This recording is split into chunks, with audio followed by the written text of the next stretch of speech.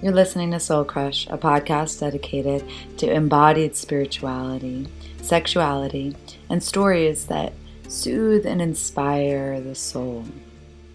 Each episode will be interviewing and having conversations with different teachers, healers, artists, people who have really taken hold of the wounding that they've experienced in life as a human and have learned how to extract the juice of creativity and empowerment that is inside of it. Our wish is that you deeply receive the transmission of each episode, welcoming you into a greater alignment with your own soul's purpose and passion. Enjoy the episode and let us know if you have any questions.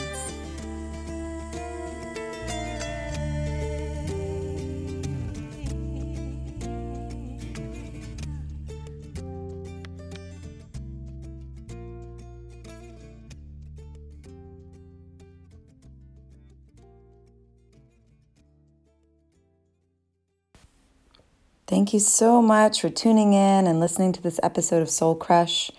We have one exciting training coming up at the end of September called the Wounded Healer Training, where we explore embodiment and energy healing through the lens of astrology and Tantra. It's an 8-week journey into the heart, giving you lots of good downloads on your own intuition and love, and ways to really practically apply these things into your life, either as a healer or as a teacher. If you are, you'll get tons of really great insights and new teachings. And even if you don't consider yourself a healer, this is a way of really going deep into self-healing tools and practices that help from everything from anxiety and depression and to just, that general sense of intensity that I think we're all feeling these days. So please join us at theloverecovery.com. You can find all the information there on my Instagram at Art of Loving, and sending you all so much love and so many blessings. Hello, and welcome everybody to our class. I've given it many different names, one of them being the yoga of death and dying, death, grief, and grace. And I think those are the two names that we were giving it. I tend to like to give things many names. So welcome to Matthew. Hi, Matt. Hi, Adriana. Thank you for having me. I'm so excited. We talk so much via FaceTime and all that. It's nice to be able to do this and also have other people listening, kind of like in a voyeuristic sort of way. Yeah. So yeah, so we want to encourage anybody that's here live. I know many people will be watching the recording, so welcome if you're listening or watching this recording after. But if you're here live, please feel free to, type into the chat any questions that you have, anything that comes up for you at all around these topics. Matthew and I really wanted to welcome people that were both experiencing some kind of loss right now, obviously in this time of the pandemic, and so many of us just having death so much more in our awareness, but also for those of you that might be teachers or healers or just humans that are, uncomfortable with death and that want to help gain a greater perspective and also learn a little bit on how to support others that are going through grief. So welcome to all of you, whoever and however you are. And let's get started by just asking Matt a little bit. A lot of you know Matt and I's story, but Matt and I have been friends since college. So I'm 38 now. And so, it's been some time, and Matt helped me through a lot of grief when my father passed away when I was 25, and we were, very close, and we kind of got closer during that time. And, it's kind of one of those bonding moments that you have, when you lose something, or even when you're going through a breakup or just hard moments, like the people that show up in those moments, you really, I don't know, you create this like super strong bond with, I think, so I'm always and forever grateful for that. And just for my own journey of watching Matt go through the process of really awakening to his calling as a death doula, and also as a meditation and yoga and spiritual teacher and space holder for people to feel safe and loved enough to be in that much compassion and connection. So maybe, Matt, we can just start there by just sharing a little bit of your story around that calling and what that calling has brought you in your life up until now. Yeah, thank you for the introduction, Age.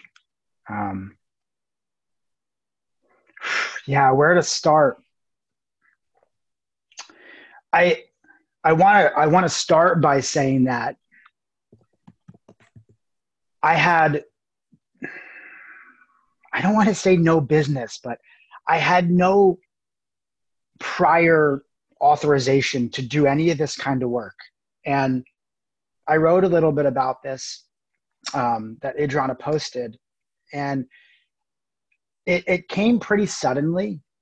And this stuff, like, I want to say this sort of like mystical stuff doesn't happen to me, or really most people that I talk to, in this kind of like sort of way.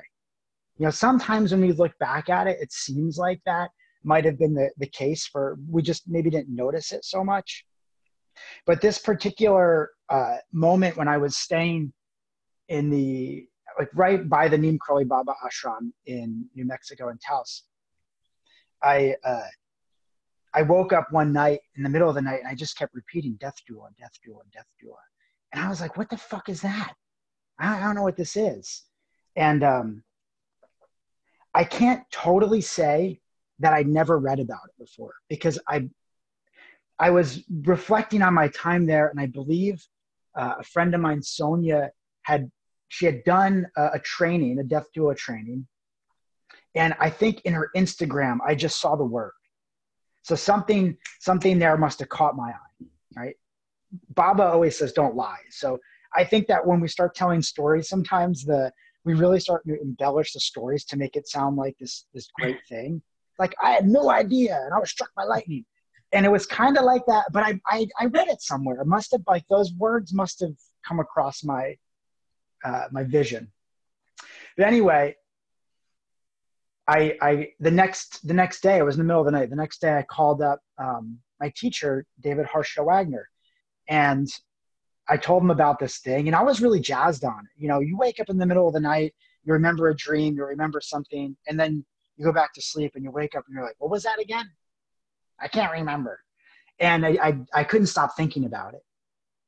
So I talked to him, and he kind of mulled it over, and he called me back the next day or so. And he said, I've been thinking about what you said.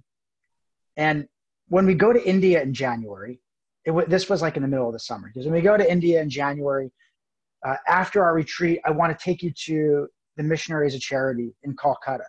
And you can get some firsthand experience dealing with people who are dying.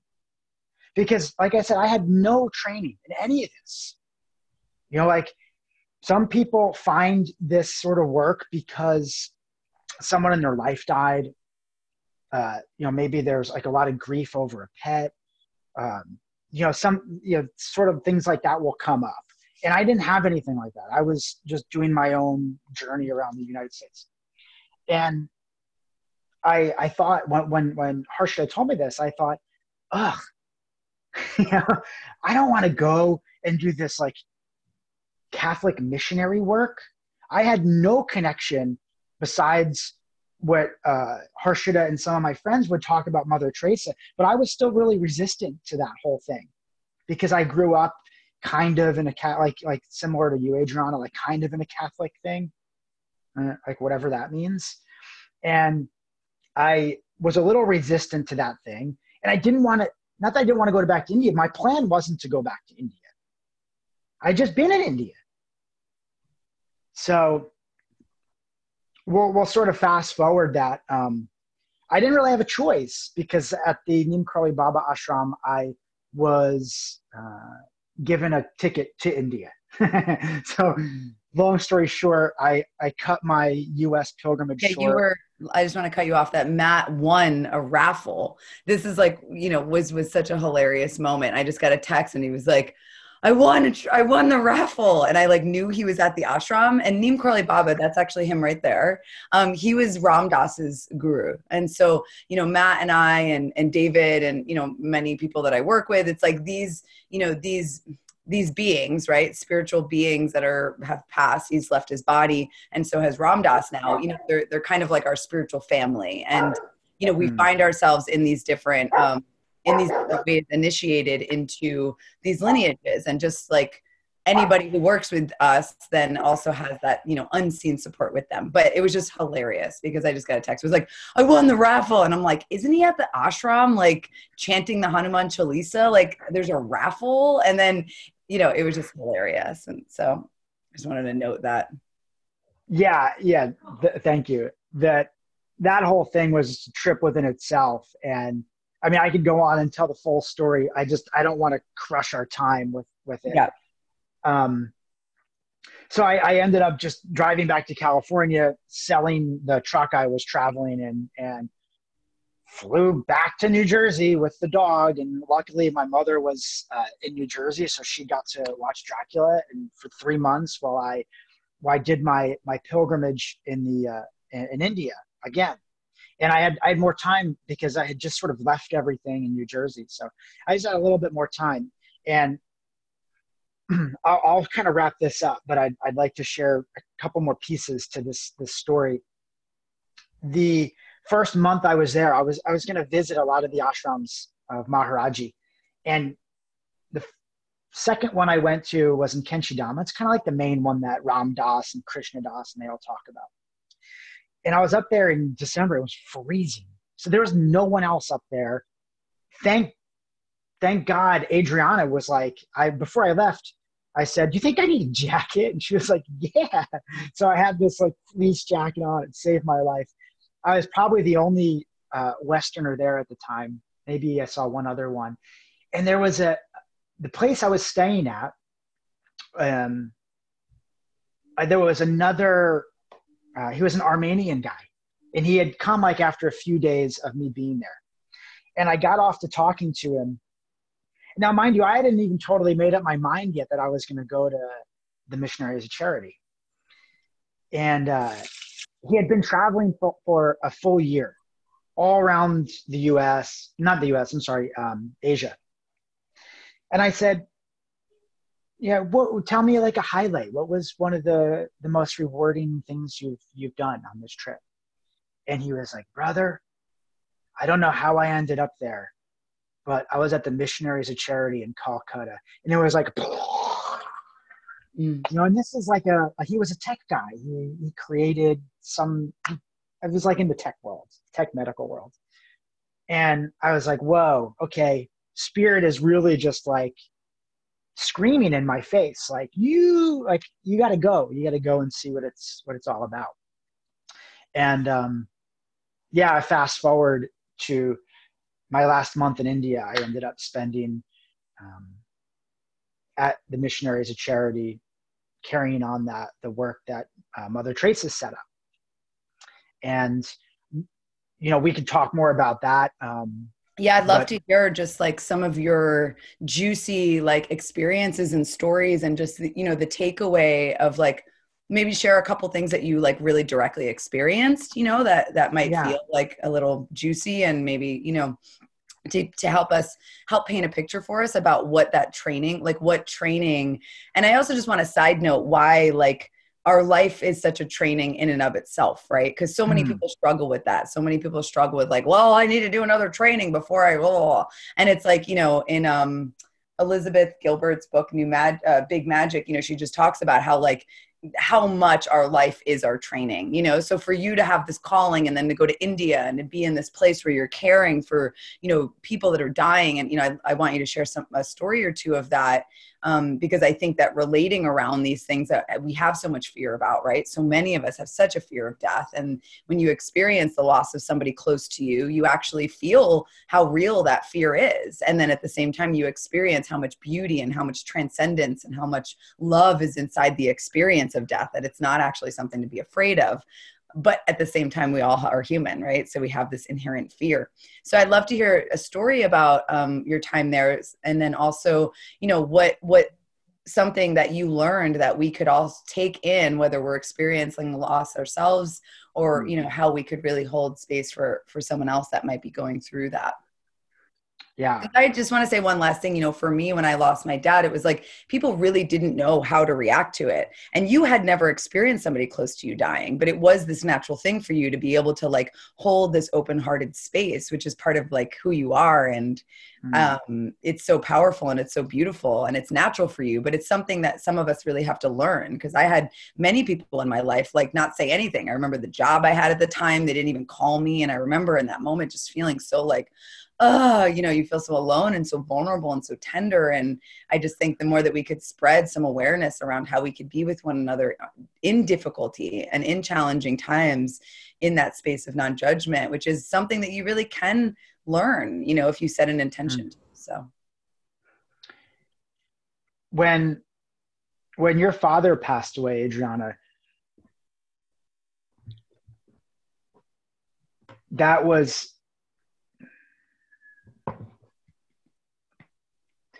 a really intense moment. It was a really hard moment.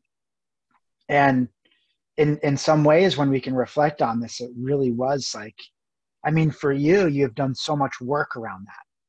And so much of your work is around that healing. And for me now, I'm just getting this right now as I'm talking. For me in that moment to be able to do the only thing I probably knew how to do was just, be there with you and like make you a grilled cheese sandwich, was really a real gift. And thank you for receiving that grilled cheese sandwich. Yeah. Yeah, I had never, like I was saying earlier, I hadn't really experienced a lot of death around me. My grandfather died when I was in high school.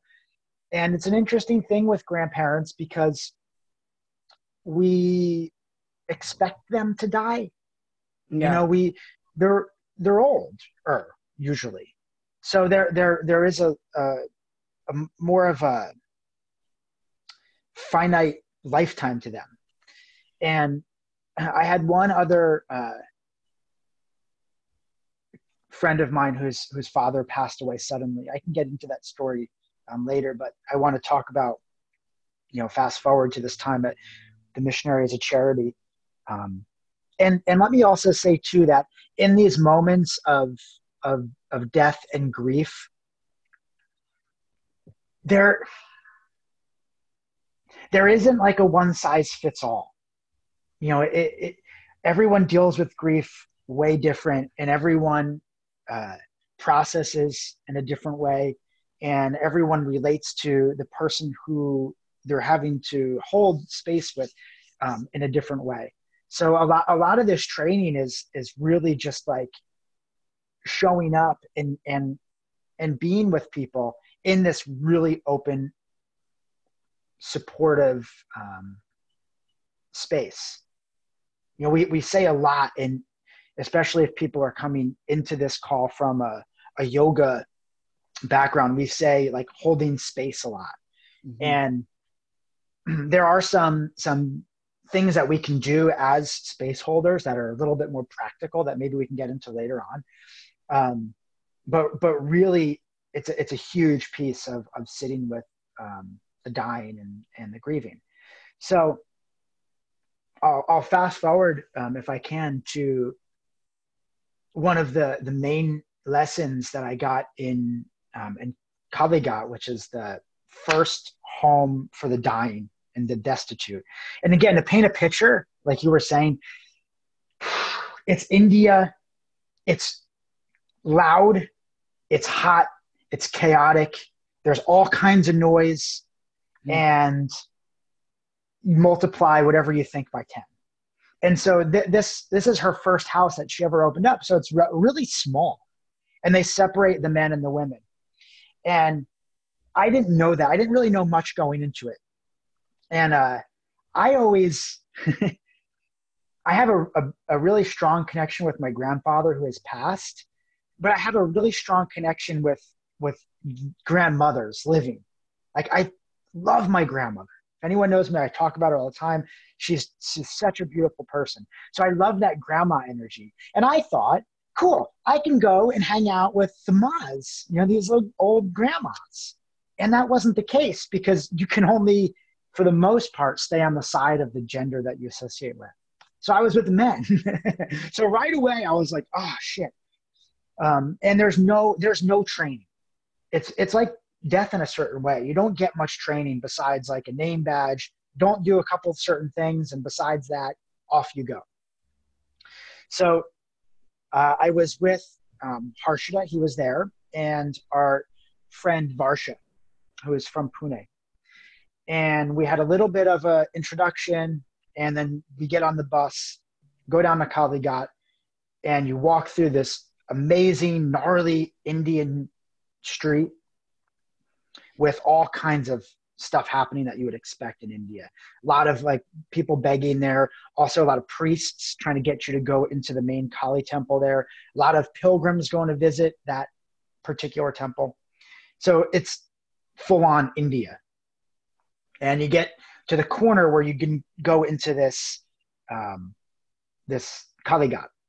And so you do your whole sign in, and then you're just like full on. You're fucking in it, and you see it right away. So you walk in, and you might see someone, who has like a gnarly head wound. You might see someone just like lying on the floor, like in really like, kind of bad shape. So I walk up, and I got an apron on, and one of the things I asked, apron? like an apron, like it was the only protection. I saw other people doing it, and I was like, okay, fine. It was like a cloth apron that probably, a billion other people had used. And I usually have I found the same one. There was some comfort in finding the same one every day, and it had like a little sort of like swirly thing on it, like a swirly textured thing on it. Now, next time I go, I'm going to bring my own. And I had asked the guy who I met in Kenchidam, like, what do you do there? And, he kind of gave me a little bit of a, what you can do. And I remember being like freaked out a little bit about washing clothes, like soiled clothes, pee and poop. Why people are so scared of shit and piss. We all shit and piss, right? It's like whenever someone's dying, people are always like, but I don't want to clean their shit. Like I was freaked out. I didn't want to touch anyone's pee or poop. So I was like, you got to do laundry there? And he was like, brother, you don't have to do anything you don't want to. And I thought to myself, like, good, I don't want to clean laundry. That's like uncomfortable for me. That was your line. You're like, I'm not going to. That was my first line, right? So I walked up the steps, got my stuff ready. I walked down the steps, and I saw the 3 bins where they wash the clothes. And I was like, I'm not going to do that. I want to like get in here. I want to meet people. And I'm starting to look around, and like the reality sets in. Like, there's a lot of people who are really ill there. And I'm trying to use all my training. I'm trying to connect with people. I'm trying to look in the eyes. I'm trying to say, I love you, And meanwhile, there's someone screaming, someone banging a plate. There's music on the speakers. It's, there's all kinds of shit happening. And I did a little walk around the space just to kind of get an idea of what was happening. And I took a breath, and I was like, whew, okay. I walked right around, and I went right up to the bins to wash the clothes, and in my hands went washing clothes. The first thing I said I didn't want to do. I'd say like so much of this work of death is like looking at something that's uncomfortable and then putting yourself in that uncomfortable position. And this work can sometimes like really quickly push us up against our growth edge. Like the first thing I didn't want to do was clean laundry. And within 10, 15 minutes of there, it was the only thing that I knew how I can be helpful. Like, washing laundry with my hands. I soon, after some time. How long did you spend there? Thanks for asking. Uh, I ended up spending about a month there, and my initial was only going to be a week, maybe 9, 10 days. And I was unsure, right? And I extended it a little bit. And if you remember, Age, I spoke with you maybe like 10 or 11 days in. It's funny because I was And just thinking about that phone call. I was thinking about how it was such an acute moment that I talked to you where I was like, wow, he's like really in it in a way that like I don't know what that's like. Like I'm always so like as a yogini and as just like a wild woman, I like crave connection with people that have experienced or experienced something that I can't completely like grasp. You know, like there's something mm, so alive inside of that. And I just remember, and you and I know each other so well, you know, so, you know, familiarity sometimes it loosens that, right? Because we kind of know each other. And mm. I was just like, whoa, he is being fucking transformed right now. Like I could feel that you were just like, I don't know. Like, I don't even remember what you said you could share, but you know, just that feeling of being brought up against your edge of loving people. Like you were like, I don't know how, I don't know if I can, you know, like where it takes us to that place, you know, I mean, love takes us to that place.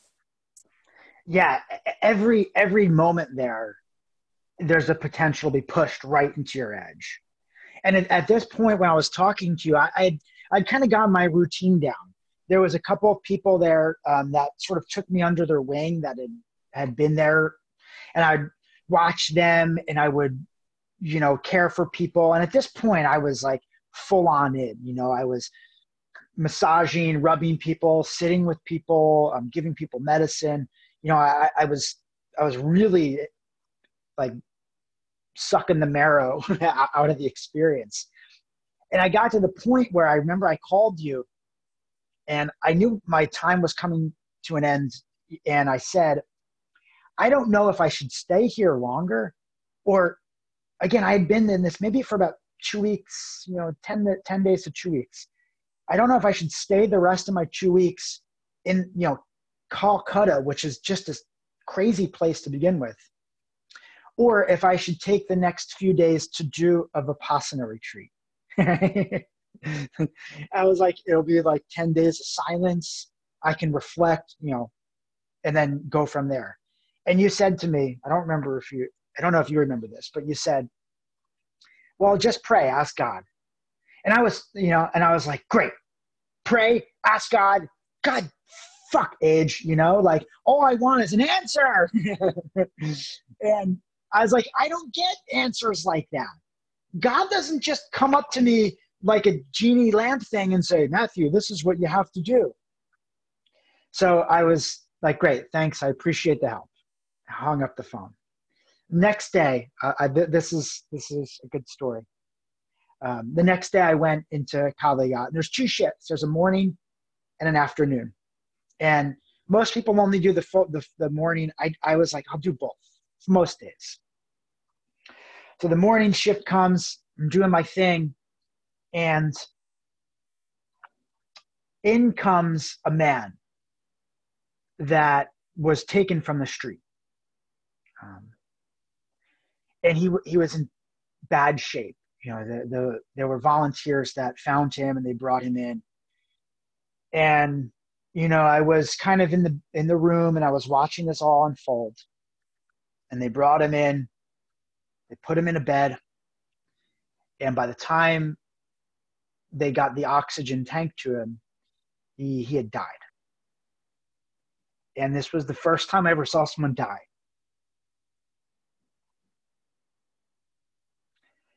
And it was fucking intense, and it was a gift. And I thank that man. I think about him all the time. I had no idea what his name was. I probably couldn't even totally picture his face. It was quick. The nuns, the sisters there, they prayed for him. And quickly after that, it's time to get back to work. So I finished my work for that day, and I went for a long walk. I just was walking in that area. And, it had this feeling. And I hope, I think that maybe some people here can feel that right now. It was real, up until then I was just, the gears were turning and I was loving people and doing the best that I could. Now I had seen someone die in front of me. So I went back that afternoon and started my shift. And again, the door came open, another guy. And they moved him into the bathroom area where, it's India. So it's like a tiled bathroom, shared. And one of my mentors there, I'll share his name. His name is Huangi. He's a beautiful man from Spain. He looked at me and he says, they were about to feed the other men. He goes, I need help. So I walked into the wet room and I put gloves on. It was like the only time I ever wore gloves. And this man was in really bad condition. And me and three of the men there, so it was four volunteers, the people that were working there were nowhere around. And we had to cut this man's clothes off because it was so dirty. He had, I was scared to wash clothes in the beginning. And this man had defecated many times in his pants. It was gnarly. It was gnarly. We washed him. We cut his clothes off. We bathed him. We washed him, and he was in a lot of pain. We didn't know why, and we got him into a bed, and he lived.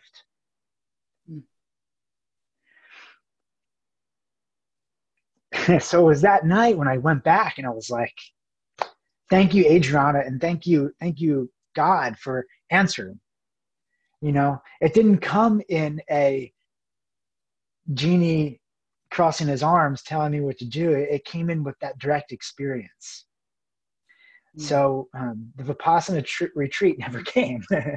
I stayed there and finished out the month. And I avoided one of the sisters there because I never went to renew my stay. You get these little cards that tell you how long you stay, but I would have missed the evening session. So I just avoided her and stopped showing my card when I walked in. I saw her the last day and she was like, "You're still here?" And I said, "I'm leaving tomorrow." Yeah, I feel like I'm glad you shared that story because I think that was like such a moment of like a pivot moment, where it was like, I remember after that, then you were like, you were different. Like you stayed, but then you were like so different inside the experience. It was like that level. And I loved that you shared, that you got in touch. It's so real, right? Like there's something about death, just like birth, that's so real and that it satisfies it weirdly, especially if you're experiencing loss of somebody close to you, it's like really blows your mind because you can't, it's a nonsensical thing, right? And it's experiential, like what you're talking about, which is why like you go to Vipassana and like be with your own thoughts and like let yourself lose your mind in that way for 10 days. But it's like being so close to reality also gives us that taste of truth, right? And that's what so many of us are here to do. And that taste of truth that comes from being of service and moving beyond these places, Mary shared in here of like moving beyond those places of, where we think we could go, what we think we're capable of, it's always right into that other space of, and what Ram Dass talks a lot about. Ram Dass is one of our teachers and taught so much about grief and death. He was dying for like 20 years because he had a stroke. And then, so it was just like, everybody was like waiting all the time, for him to die. And just like, it became undeniable, like around him, you couldn't deny death because it was just, that was his path, what the gift, part of the gift he gave us. And I think it's like, it makes us confront a lot of things. But one thing that he would always talk about is like being a soul. Like, it's like when you're with somebody who's dying, and I haven't had the experiences you have, Matt, which is why I wanted to share this time with you. But, I've had my own, but it's like when you're with someone that's dying, it pulls you, it can, right? The opportunity, it becomes like very loud, like fear and love, as vibrations become very loud. And sometimes when something like that really intense happens, there is this like cutting through of all the bullshit, and you just automatically feel that sense of soul, that sense of eternal light that is within us, that's in that last breath, that's in the first breath, and so one of the things I wanted to ask you about was because something I've noticed, and I've never talked to you about this, is in death, there's humor. Like anybody who's like in the death world, right? Like anybody who trains death doulas or is just like a teacher of death, or even like a real hardcore spiritual teacher, there's always an element of humor to it that like isn't like, if you're with somebody who just lost, someone close to them, it's like, the best thing you do is just what Matt said, is just listen, and just, loss, when we lose people we love, we never get over it. You like, it literally leaves an imprint in you that you never get over, that you learn how to work with, and grief comes in cycles, right? So in some moments it's like, you're drowning, and Mirabai Starr is another great Bhakti teacher who talks a lot about grief because she lost her daughter. But at one point she said she just learned how to breathe underwater as opposed to stop drowning, and I felt like, when you're in deep grief, that's such a beautiful teaching. You really just actually learn that you can just breathe while you're underwater as opposed to resisting all the feelings and the emotions that, come in these cycles. But the element of like, when you look at birth and death, there's something, and I've been at a birth, I haven't given birth, but it's, there's something very like translucent and, it thins the veils, both of these experiences, right? But there's something about death that carries this element of humor. Like with birth, there's like this, it thins the veil, and there's just like this amazingness. It's like birth, there's just like so much like light, like energy, and just, like unbelievable, unfathomable, like love, you know what I mean? That's just so present, that has to be present for that to happen.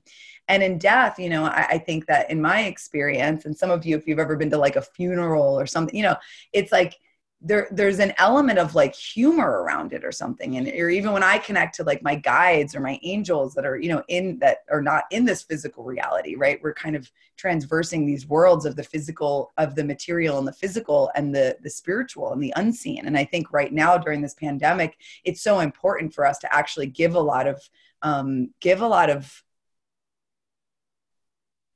attention to that, to what is unseen, right? And to the support we all have, through prayer or ritual or meditation, whatever it may be, or reaching out and talking about these things with one another. But I'm just curious, like, what is your experience with, like, when I connect to angel, even in the most dire moments of my life, it's like, there's a laughing energy that it's just like, doesn't make any sense, but there's just something about, that deep place of truth that, we are in these temporary experiences, and that there's a part of us that continues on, but we don't know what that'll be like. That is like, it evokes this lightheartedness and this humor. So curious if you have anything to share about that from your death doula training that you did in Maui, and, what that felt like. Cause, you come together on like a death doula training or a retreat on grief, and you think it's going to be a fucking bummer, but it's like not. It's like, it's like people have so much joy when they're connected to death, which is part of why I love talking about it. Not because I'm like fearless about death, but because I feel the actual, like the effervescent joy that's alive, the aliveness inside of our willingness to keep death close. I think part of what you're asking is you're even answering. It's this, the fear of death. And let me say too, that I'm scared to die. Like you can sit around and ask people if they're ready to die. And I don't know. I'm not. I like this for the most part. Like I enjoy the work that we do. I enjoy talking to people. I enjoy downtime. And I'm there. That fear is there for me. So I'd be lying if I said, like, just because I've been around it, that I can go into it, And I think part of that is because that fear and that scared part is we'll call it the ego, right? Is just so attached to this. It's so scary to think that it might just be gone, because who knows what happens, right? If someone was right about knowing what happened, then I think we would all just sign up for it. So there's that part of that scariness. And I believe, and it's been my experience, that people that are closer to death, that have done a lot of deep work, like our teacher Ram Dass, what a sense of humor he had, because he knew right on the other side of that, it's total freedom. So you're almost like laughing at your own ego in a certain way. You're like, you think you're in control. You're trying so hard to control this whole thing. And, one of his famous things that he says is, death is like taking off a tight boot at the end of a long workday. Oh, God, I couldn't imagine.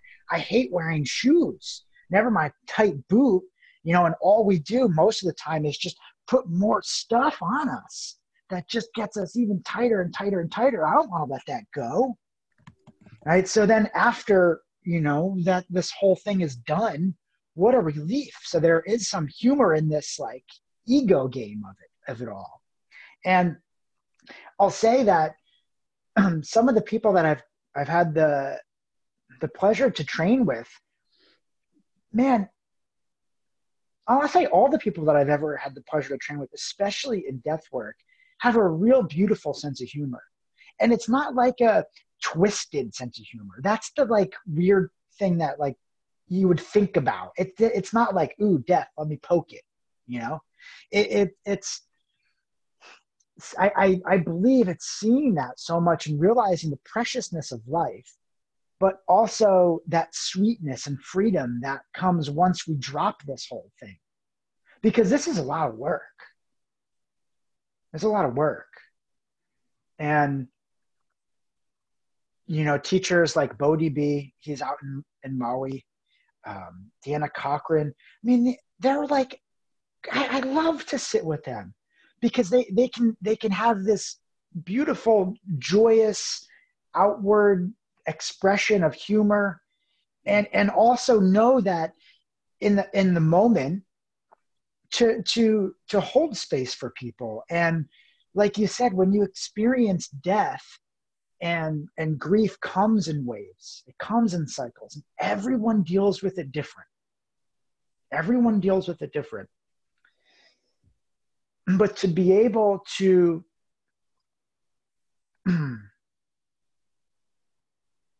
step back from that experience of the ego wanting to be the usual. I mean, I like to be in the front, right? Like I was a front man in a heavy metal band. I am a yoga teacher. Hey, look at me. Do this, do that. I'm going to sing now. So there's part of me that, like gets off on it, right? But in these moments, we have to, we step back and we that's such an important part of holding space, is to be able to step back and connect with people through grief and sorrow, not to feel bad, but just because if you have lost someone or something or experienced that, what that person's going through to a degree, right? So part of the work, especially when we're talking with people who have or lost someone recently, or they're going through grief, is that moment where you can, let yourself step off the stage and not let it be all about me, Yeah, and I think that's how it dissolves that sense of separation that our ego does, because it you can't, there's always gonna, in those moments, right? There's like, you form this kind of like collective bond, like, I know, like, I'll just use myself as an example, but Mirabai Star talks about this too, where it's like, that's why service is so powerful, because it kind of, it buffers out. It's like you might feel like all this fear, or you might feel all this judgment, or you might feel like, oh, I don't know what to say, or all the things that you feel that get so loud in those moments, then also have this opportunity to be kind of like buffered out. And that then we learn how to be with one another in these spaces of vulnerability and unknown, which is really, really scary for our Yeah. ego, but it's also what then dissolves that sense of separation. Because I know, like, if anybody I meet that has a dead dad, like Dead Dad Club, you're like, oh, great. Like, you know what I mean? Like, not great, like, but like, kind of, you're like, oh, right. Like, I'm not Yeah. alone. Like, we're all just like walking around like, oh, love me, love me, love me. But also we're saying like, I'm not alone, right? Like, I'm not alone, right? I'm not alone. Am I alone? Mm-hmm. I'm not alone, right? Like, that's what helps us. It's not just like get rid of our ego, but it's like when we have these kinds of validating moments that they also take us beyond our ego, just like love can do in a certain way. There's just usually more baggage attached with that. So then it kind of does both, but it's the same thing, where when we have these experiences, or even if you really just feel into someone else's experience of loss, it will take you into a deeper experience of your own heart. Mm-hmm. And that's why we call it like the yoga, because it does dissolve our sense of separation and give us this opportunity to open to that, and also notice, what's in us that keeps us from doing it. And in that noticing, all of that gets loved as well, I think. Hmm. Do you want to talk about heavy metal for a minute? Because Well, Matt and I, we used to, when we were kids, we'd go to metal shows, and like I'd drink, like, I don't know, like I would get drunk, or Matt never really got that drunk. He was always like, my designated driver or whatever, but I would always just like smoke a lot of weed and just like get drunk. And then we would go to these shows like The Sword, or so many, Witchcraft, like so many bands we were really into, but they had this like deep like metal, like hmm. like anything that felt like that. That's part of why we like India also, because it has like that Shiva energy, is like it like vibrates your cells. Yeah, like you can't deny that you're alive when something's like shaking you to the core. We're like other people, that's like really perturbing, like it's really triggering, like me, like, and Matt, I feel like, there's something about that level of truth, or that level of intensity, that actually pulls us into a sense of safety. But anyway, I just think like we would go to shows, and I'd be able to like push people. And I just like loved it. There was like this physical way, because I'm such like a somatic physical embodiment teacher, right? That's why now I do what I do. Not that I get to push people, although you do that sometimes on retreat. I actually did facilitate that in the last retreat. I'm like just gently pushing each other. But, there's something about that feeling of like contact and the feeling of intensity, that like awakened spirit within us. And I know that you and I are not the only ones, so I'm curious, like what, and obviously like death metal, like people, there is like this obsession, not that they're necessarily good at dealing with death, but like there is this kind of like obsession, or just like awareness of like, how do I deal with all of this? Like, I don't know how to deal with all of this. This is so overwhelming. I have to create, or I have to, that's the pull of like why I think confronting death, or being with death, or opening our minds to it can really push us into those places where it's like, I got to do something, you know what I mean? Or I got to stay with this. Like you experienced a Kali got, like I have to, you know what I mean? There's Yeah. like, gives us that urgency, and it's like, otherwise you just fall into all those tendencies that just perpetuate our suffering, and the door kind of opens, I think. So, I experienced that and still do, listening to metal music or just feeling that. And so I'm curious what your experience is being, that you have, and you still probably sometimes play music and feel that energy,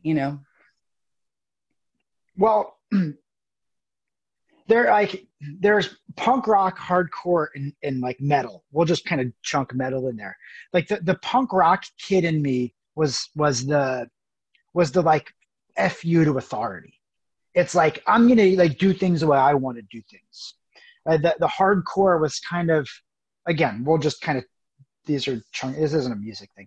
The hardcore for me anyway was more of like a unity thing. Like I'm like, it's aggressive for sure, and it's heavy, it's chunky, but it's still like, yeah, we're gonna like mosh, and when someone falls down, we're gonna pick them up. And then heavy metal is, I mean, it's heavy metal, right? It's like heavy. A lot of times it's dark.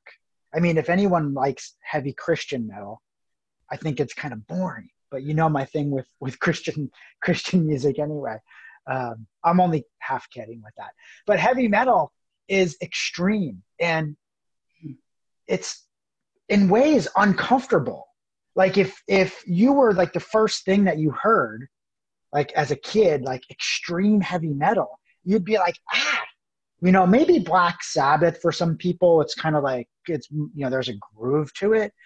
But a lot of times it's thick. It's just on top of you. If you're at a show, you're just like with other people with long hair and beards, and usually they're like breathing on you, whatever kind of breath it is, like, so it pushes the boundaries.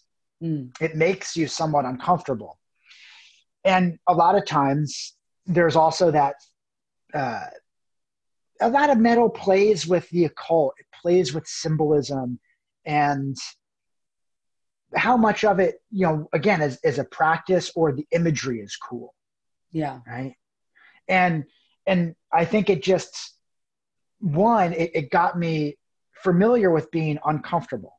But anytime anything becomes so uncomfortable, it's the normal, then maybe your uncomfortable thing is gospel music. I don't know. You're like, gospel music. No.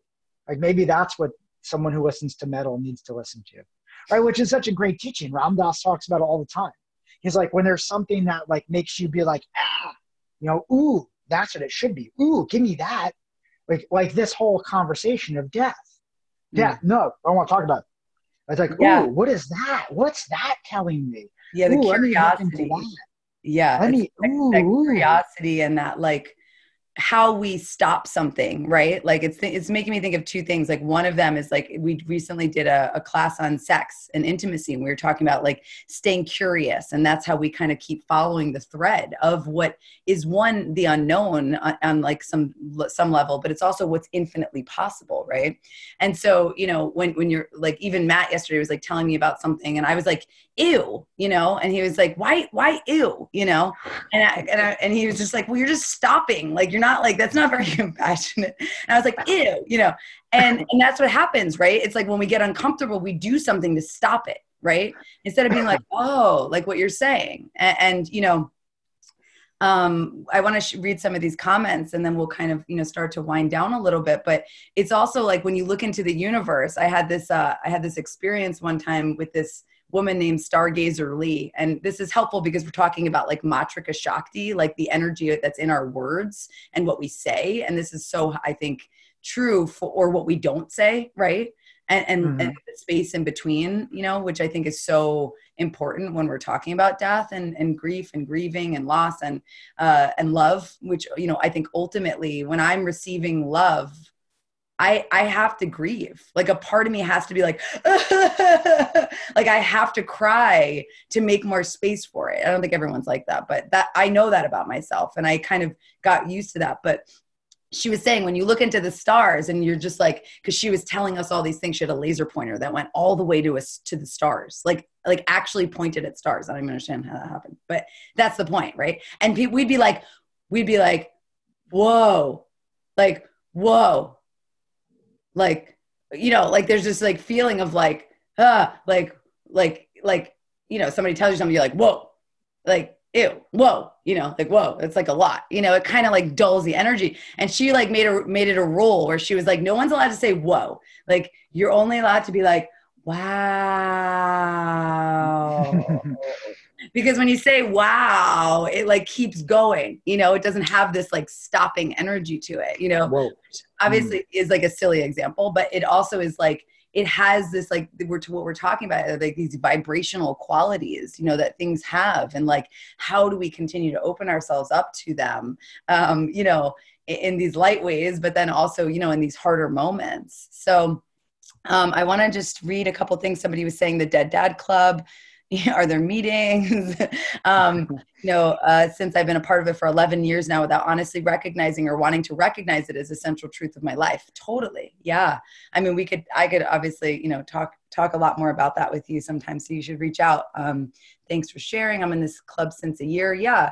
And it is, right? It becomes this, like Mirabai talks about, at some point after she lost her daughter, she like mystically started tuning into, I mean, she was devastated. It's this book called Caravan of No Despair, which will like rip your heart out, but give you such a good taste of like the mysticism in loss and in grief. Because she's such a bhakti, which is like the yoga of love and relationship and like relating to the divine, relating to God in human form. And so she has such a powerful way of like talking about her experience of losing her daughter, and and the connection to service. And what she said was like, at some point she started feeling every mother that had ever lost a child, like just, and she just knew like, oh my God, like this will never be okay. This will never make sense. But now I'm here for these people. Now I'm a part of, this connection with them, but I'm also here to serve them, and that's kind of, how I feel about, the situation with my dad, and having these 13 years to go through the grief of that and to continue to explore it and how it shows up, so. And Michelle said something really awesome about like not having a fear of your own death, but the fear of losing those we love, which I think is really a really intense common thing. Right. And yeah, maybe we can close with this thing about like the loving service in the face of like stench, like what you were kind of talking about, Matt, of like when we're in the face of something like this, right? Or we're confronted with it. It's like, it doesn't have this like, ooh, yay, like feeling, right? It just doesn't. It's like, it could be completely like, it's life altering, right? So it could be really devastating, to be in that. And so, the loving service, which I feel like is part of, I think, what I was just sharing a little bit about, what Mirabai talks about, of like how it kind of clicks you into that. And that's how I think that's part of how we make it through, how we kind of like live with it, not just like moving on, although that happens on some levels, but it's like, yeah, just that whole piece of like being in loving service, like even in that moment for you of like being confronted with like those shit-filled pants, or you know what I mean, like someone taking their last breath, and like what is that experience of loving service? Yeah, and I'd love to add on to that. I know we're sort of wrapping up on time.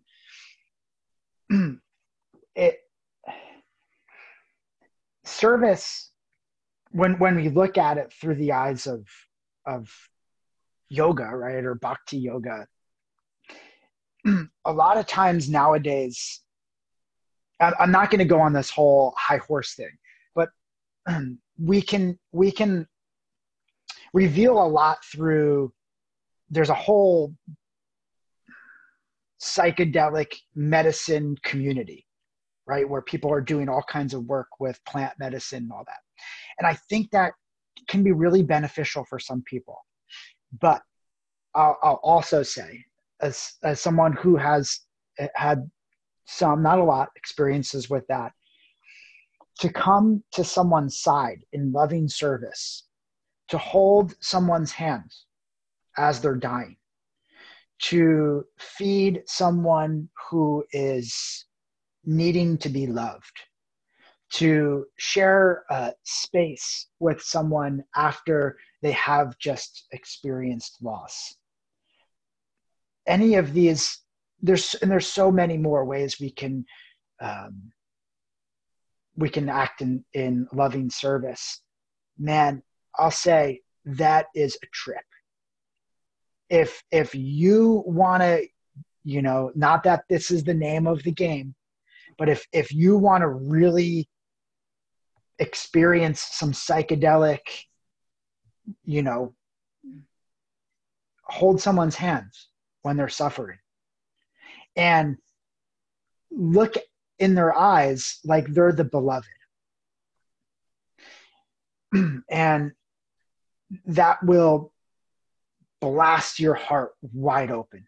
And for some of us, that the plant medicine world and all that is really what we need to get there. And it's not a knock on any of that stuff, but it's just my little post comment on service, time and time again. Yeah. And yeah, go ahead, Age. No, I was just going to say, and somebody wrote in the private message, forgive Trump, which is like, that's the thing of like, where is those greatest moments of just like, no, where everything in your being is this like, such a no, like we all teach so much about like the yes in your body and like, it's a full body. Yes, I'm going to do it, and like, I love that. I teach that too, but there's something so intensely like annihilating when we're open to the places that our natural mind goes to really reject, and that includes parts of ourselves like Trump, if we want to really subscribe to this essential like experiential teaching that we are all one, that there's parts of me that live in the shadows. Mm-hmm. That could easily go there probably, that wasn't obvious. I don't think that's my karma in this lifetime. But and it's a real thing. It's super intense and super powerful. Like what you were saying, to see that eternity within all beings that are, playing out their own karmic roles and who's to even say that that's not helping to awaken, but it's so like, that's like the Kali energy, right? It's so twisted for your mind. There's no way that you could be like, oh, right, when things are so unfair, unjust. But how do we keep our hearts open and at the same time, make the change or be that change, So Harshita once said, I'll end with this because I have a feeling it's like kind of close by. He once said, if you have hate in your heart, then you need to work on your own heart. Mm. And so again, whatever it is that we're dealing with the anger and sort of whatever side of the fence that you're on, I mean, it's just more fuel to work on our own shit. Yeah. And it's not easy. That's the other thing. Because other times, yeah, because it's like sometimes, especially if people are calling from this sort of spiritual community aspect, that doesn't mean every hit is going to be a home run. Yeah. Like we're going to be striking out a lot, but I'd rather be swinging. Yeah. Yeah. And it's like, I think it's like, it's not easy. And then like, we have this, hopefully our paths are helping us to like return back to that space of like infinite love and consciousness. And at the same time, like let the part of it that's going to work on us, you know what I mean? Let that also be there, somebody mentioned in the comments about dying alone and being able to say goodbye to your loved ones as opposed to not. And so many people are, just sending prayers out to, all the people that right now that are in those experiences and just to all people that are really suffering, inside of losing people right now. And, just want to ask God to really, offer that sense of solace and protection and love for all beings, that are either being released from their physical bodies right now or the people that are, here that have to live with the loss, which I sense is harder. I don't, like I said, I'm not super okay with death. That's why I do this, but I kind of have a feeling it's probably a hell of a lot easier than, living with the grief of when we lose people we love, so it's an interesting thing. And Matt is going to have, we have a couple things. Yes, that's scary, Dana's saying. Yeah. And someone else said God's most distressing disguise. Yeah. You know, cause that's the thing. It's like, yeah, anyway, we could go on forever. So we're going to wrap it up. But I just want to say so much love and gratitude for all of you that were, here, and that we're able to, like, all of you are really felt in this space, even if we didn't get to share with you. But we do love hearing from people, and we usually facilitate and teach. Matthew and I both love to, like, really engage with people. And that's, like, the main thing that we really love to do. So I know Matthew has some yoga classes that he's teaching online, but he's also going to be doing this thing called the Death Cafe. And I'll let him tell you about that a little bit in a moment, but, a place where people can come to be able to share. And then I have the Wounded Healer training starting next week, which I know a bunch of you are doing, which will also be that place where you'll really get to, like, learn, and we'll meditate and we'll practice together, which we didn't really have time to do today. Really, holding and deepening that vulnerability and that space of unknown, but also, like, you'll get to really share and be a part of a community. So thank you, Matt. I love you so much. And so super grateful for you and for all of the risks that I've seen you take in your life. It's been really such an honor to walk beside you and watch you, like, I'm going to cry now, like, watch you grow. So watch you grow into, like, so many things that I could have never imagined, that you would become. Well, thank you, Age, and thanks for having me, and thanks for being such a great cheerleader.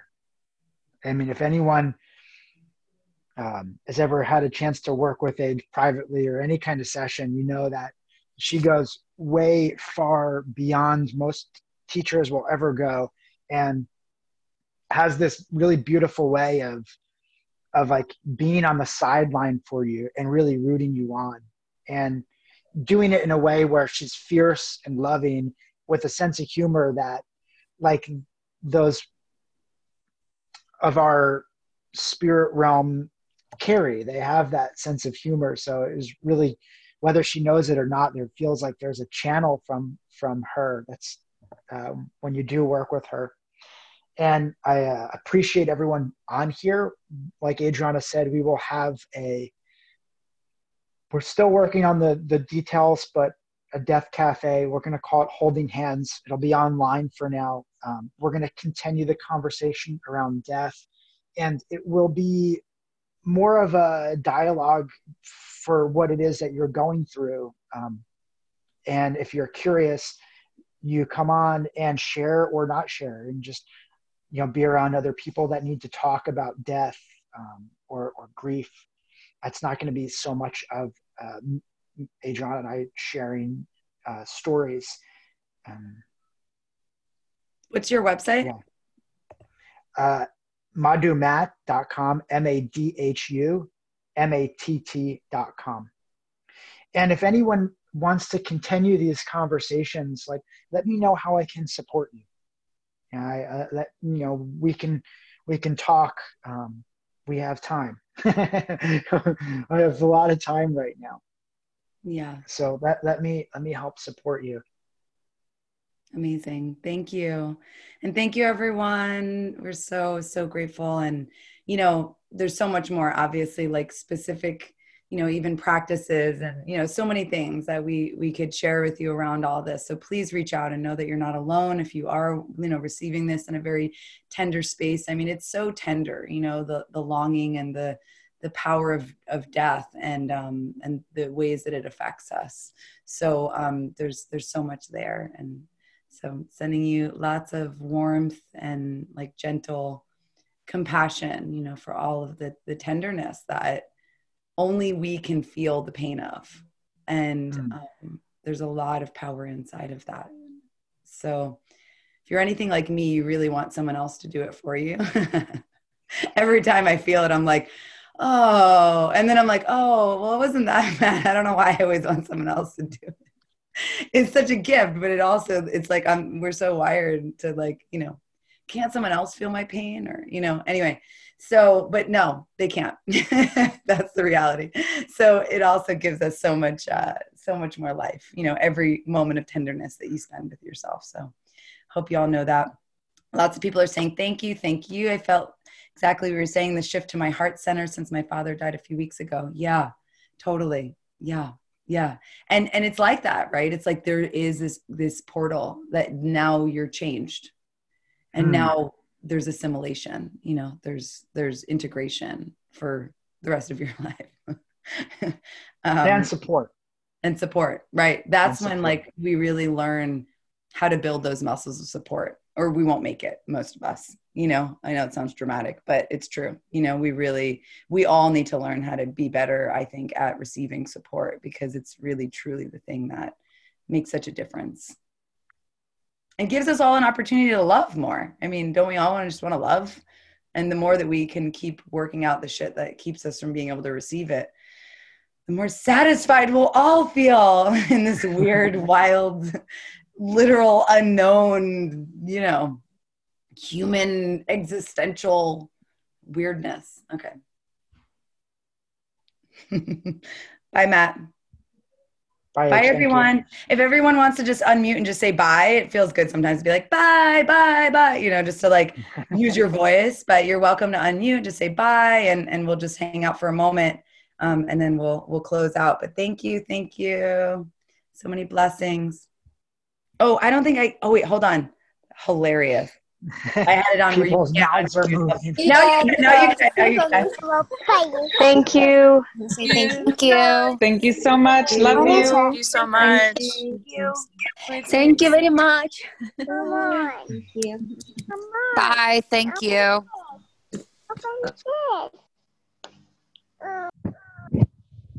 Thank you. Thank you. Bye.